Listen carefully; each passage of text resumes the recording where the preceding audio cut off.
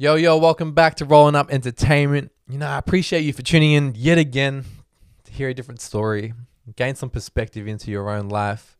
So the following podcast is from the first in history NBL Cup in 2021. We did a few in-person interviews backstage. We brought some of the hottest talent across Australia for the halftime shows. Of the 36 games, we chose the 6 biggest games.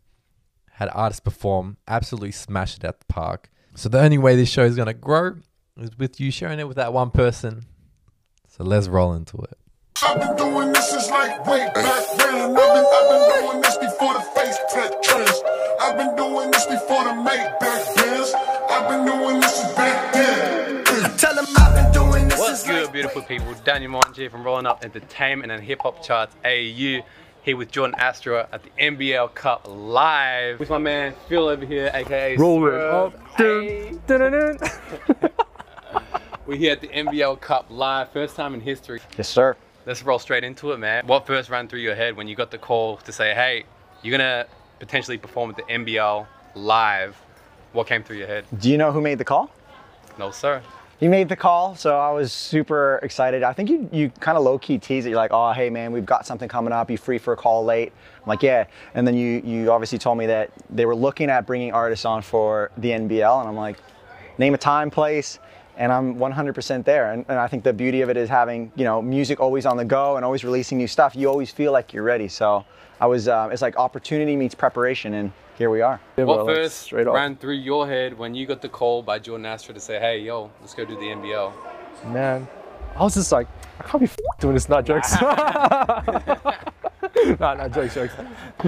No, when he called me, I was like, fuck, this is an actual honor, man. Like to be there with my boy, to like be able to just run amok with him, and this is a cool opportunity. And I'd never thought we'd ever get the chance to do something like the NBL, like something prestigious like this. That makes 2 of us. Not from our episode 8, I didn't think we'd move into this, but here we are, brother. Here we are. Oh man, yeah, you come a long way too, man. Crazy. Killed it. It's the team. Hip Hop Charts, Rolling Up Entertainment, Modern Day, Unified, Red Hill, all together has made this happen. Going back to your first performance as a DJ, would you ever have anticipated for something like this to happen, man? Yeah, all day. All day, all the time, man. Like, I knew I was gonna get far with what I was doing, because I'm passionate about what I do. I love it, man. So like, you just gotta have the vision. I mean, I always knew like I'd open up for Wu-Tang, I'd open up for big artists and all that, and this is just like another thing in like destined, like in the pathway for us, Like you put in the work and you get the rewards, man. If we were to go back to the first time you performed ever in your music career, and we were to tell you, hey, Jordan Astro, and if you need, like a few years from now, you're gonna be performing at the NBL live, how would you have reacted? Yeah, wouldn't have believed you. The first time I did a show was actually in Melbourne CBD, White Hart Lane. Big shout out to Let's Vibe. I just reached out to him and connected with him, and he told me, I've got a spot for you. Do you want to do a show? 10 people showed up. I honestly didn't want anybody to come. I was so nervous. So if you were asking me then if I'm going to do a stadium, I'd be like, there's no way, man. I ain't ready for that. Now, why do you think hip hop music and NBL collaborate so great as cross cultures? Rappers want to be hoopers and hoopers want to be rappers. They agree on the same things. They believe in the same type of things, and the cultures just are in unison. They're always enmeshing together, and they're always interweaving within each other as well. So I mean, they're a perfect match. I feel like music and hip hop is actually part of basketball in itself, like I feel like there's a rhythm in everything, man, and like there's a rhythm in sports, rhythm in music, and I feel like, it's just, I don't know, man, there's something about the cultures, they just come together well. Awesome. Now, how do you think this will shift the culture of hip hop specifically, as you're so ingrained within the scene at the moment? Dude, this is gonna open up a lot of doors for a lot of up and coming artists, they see like local cats like us being able to do something like this. This is a stage for us to perform and, have our voice. A lot of people will look up to us now, and we can be like, hey man, if we can do it, you guys can too. So I think this is such a positive thing that you guys are doing, and this opportunity is just like, thank God, Blessings. Man, massive shout outs to NBL, Modern Day Entertainment Unified, Hip Hop Charts, just for the fact that you guys are connecting on this level, because we all know that there's an incredible market there for, obviously, for fans of basketball. And NBL has just stepped up their game absolutely in terms of entertainment, and especially the last couple of years. So I mean, it should only be up and up from here for the Aussie scene in basketball together. What was your most impactful experience of basketball and first interaction with it?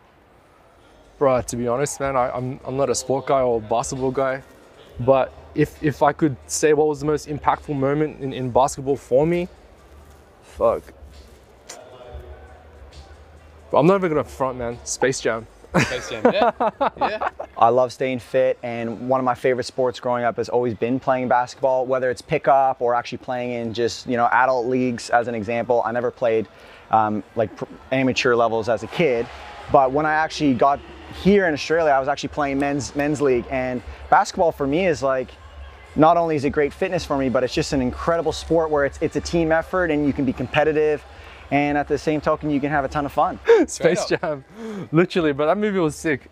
That was a sick. I used to watch that all the time as a kid, but that was like probably my most like, because I'm not a sport guy, but that was probably like my closest interaction with basketball that I watched like all the time. Yeah. Yeah.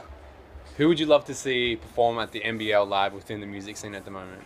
Oh, in Australian music scene? Yes, sir.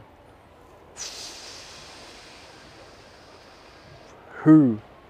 Oh, there's some Southeast kids. This kid named Jal. I feel like he's really wavy, and I feel like he can do big things. So like, if he had a chance one day, like I highly recommend him. Like I'd love to see him on. I'd love to see DJ Swerve. DJ Swerve spin his own set would be sick. I think a really dope artist that I've been just deep diving into with his records is Jale. He's an incredible artist, man, and give massive props to him. And I'm really looking forward to seeing JC coming up in the coming weeks as well. He's going to put on a show for sure. How did you anticipate your first arena performance to go? Smooth as butter, man. I think, yeah, preparation meets opportunity, and this is what I'm called to do. This is what I love doing. This is my passion. So in these moments, you either step up or step out, and you know, we come on the court hot, and that's what we do. Oh man, good having you, bro. Pleasure as always. Let's roll up. Being with Jordan is cool because he's got so much energy. He's really enthusiastic and keen about things. I knew with him, he puts in the work, so like it'll all be good. Like, and I knew what I was doing up there too, so like walk in the park really. Easy, smooth, just like that, bro. Let's get it, bro. Hey, I've been doing this since the day I was 17. Longest distance was a hit, brought me closer to my dreams.